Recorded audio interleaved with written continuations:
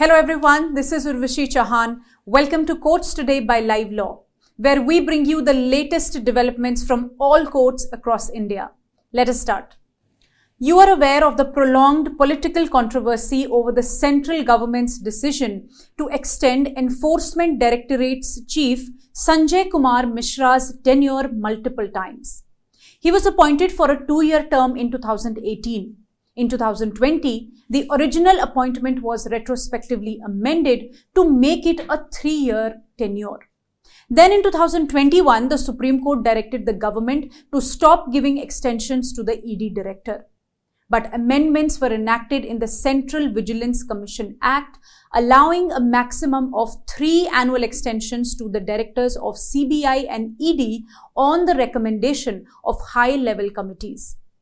Earlier this month, a 3-judge bench of the Supreme Court heard the batch of petitions challenging Mishra's appointment as well as the amendment to the Central Vigilance Commission Act.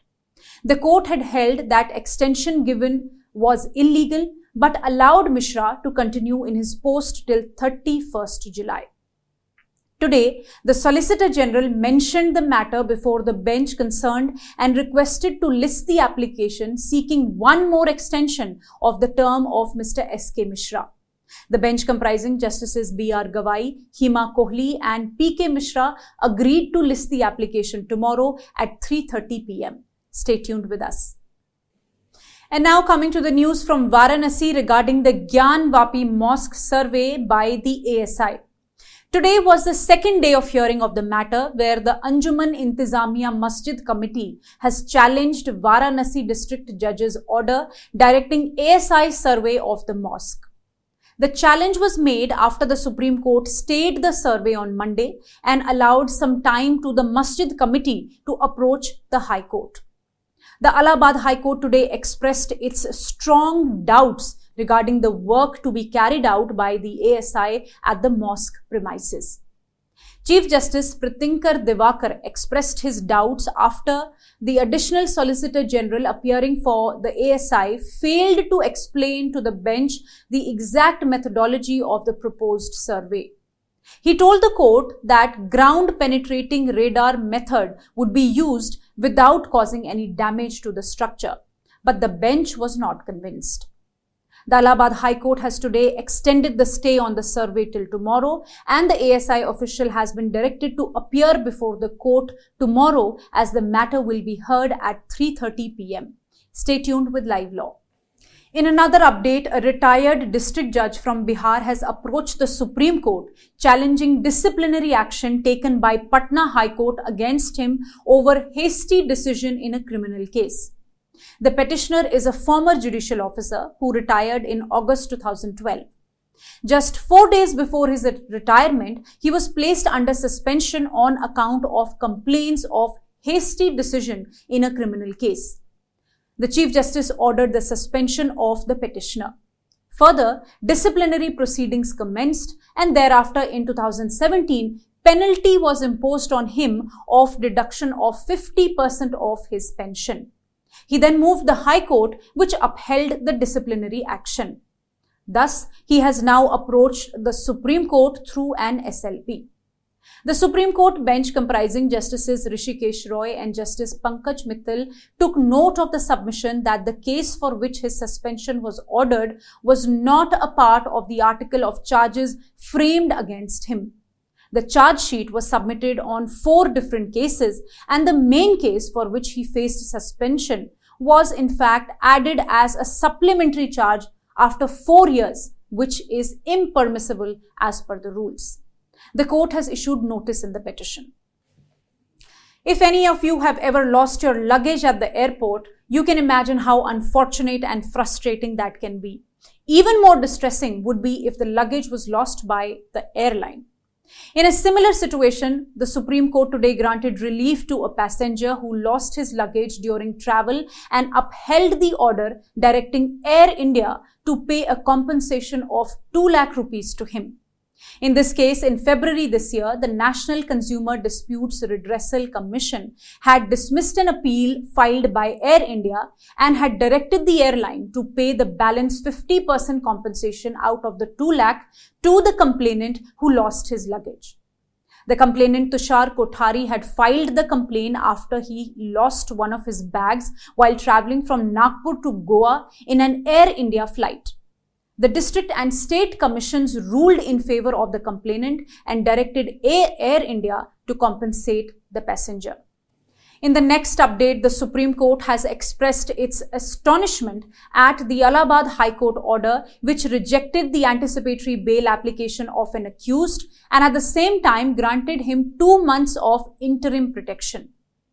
In this case, the High Court, while dismissing the anticipatory bail application filed by the accused, directed that no coercive steps be taken against the respondent for a period of 2 months. The bench of Justices B.R. Gawai and J.B. Pardewala observed that the High Court had clearly passed a self-contradictory order and further set aside the part of the order which directed for no coercive steps to be taken against the accused. To read in detail about the case, please visit livelaw.in. Various videos of animal cruelty coming from the state of Uttarakhand have gone viral on social media recently. Pilgrimage to Kedarnath, Yamunotri, Gangotri, Hemkund Sahib is undertaken by thousands of pilgrims every year. Many people unable to walk the routes use horses for transportation. But the equines deployed in these routes are ill-treated and hundreds of them die each year while being used by their handlers. As per a report of the Times of India, a total of 115 mules and horses working on the Char Dham and Hemkund Sahib routes died this year since the pilgrimage to the 4 Himalayan shrines started on April 22nd. A public interest litigation has been filed before the Uttarakhand High Court on the issue by petitioner in person Gauri Molekhi. In her plea, she also alleged that there is utter lack of sensitivity and complete indifference, not only on part of the handlers who treat the animals as mere sources of income, but also on the part of the administration, which is blind to the enormity of the suffering to which the equines are being subjected. When the petitioner drew attention of the court to the communication sent by her organization in June last year, highlighting the immediate and urgent steps that need to be taken by the state for the welfare of the equines, the court directed the state to respond to the communication point by filing an affidavit within 2 weeks. Further, calling it a very serious issue of public interest, the bench of Chief Justice Vipin Sanghi and Justice Rakesh Thapliyal directed the Secretary Animal Husbandry, the Chairperson of the Executive Committee of State Animal Welfare Board and the concerned district magistrates to remain present before the court on 10th August. Stay tuned for more updates on the matter. Anticipatory bail, as you know, is covered by Section 438 of CRPC. A provision which allows an individual to seek bail before arrest. The purpose is to protect freedom and prevent harassment in cases where the accusation might be false or motivated by malice. There is another concept of change in circumstances where an individual can seek modification or cancellation of previously granted anticipatory bail and accordingly, if not granted, based on new or changed circumstances due to new evidence, public interest, etc. Regarding this, an important observation has come from the Kerala High Court that if the High Court has denied anticipatory bail to a person, then the successive applications citing change in circumstances should also be filed before the High Court only and not before the Sessions Court. In the case here, the High Court had earlier dismissed anticipatory bail plea of the accused.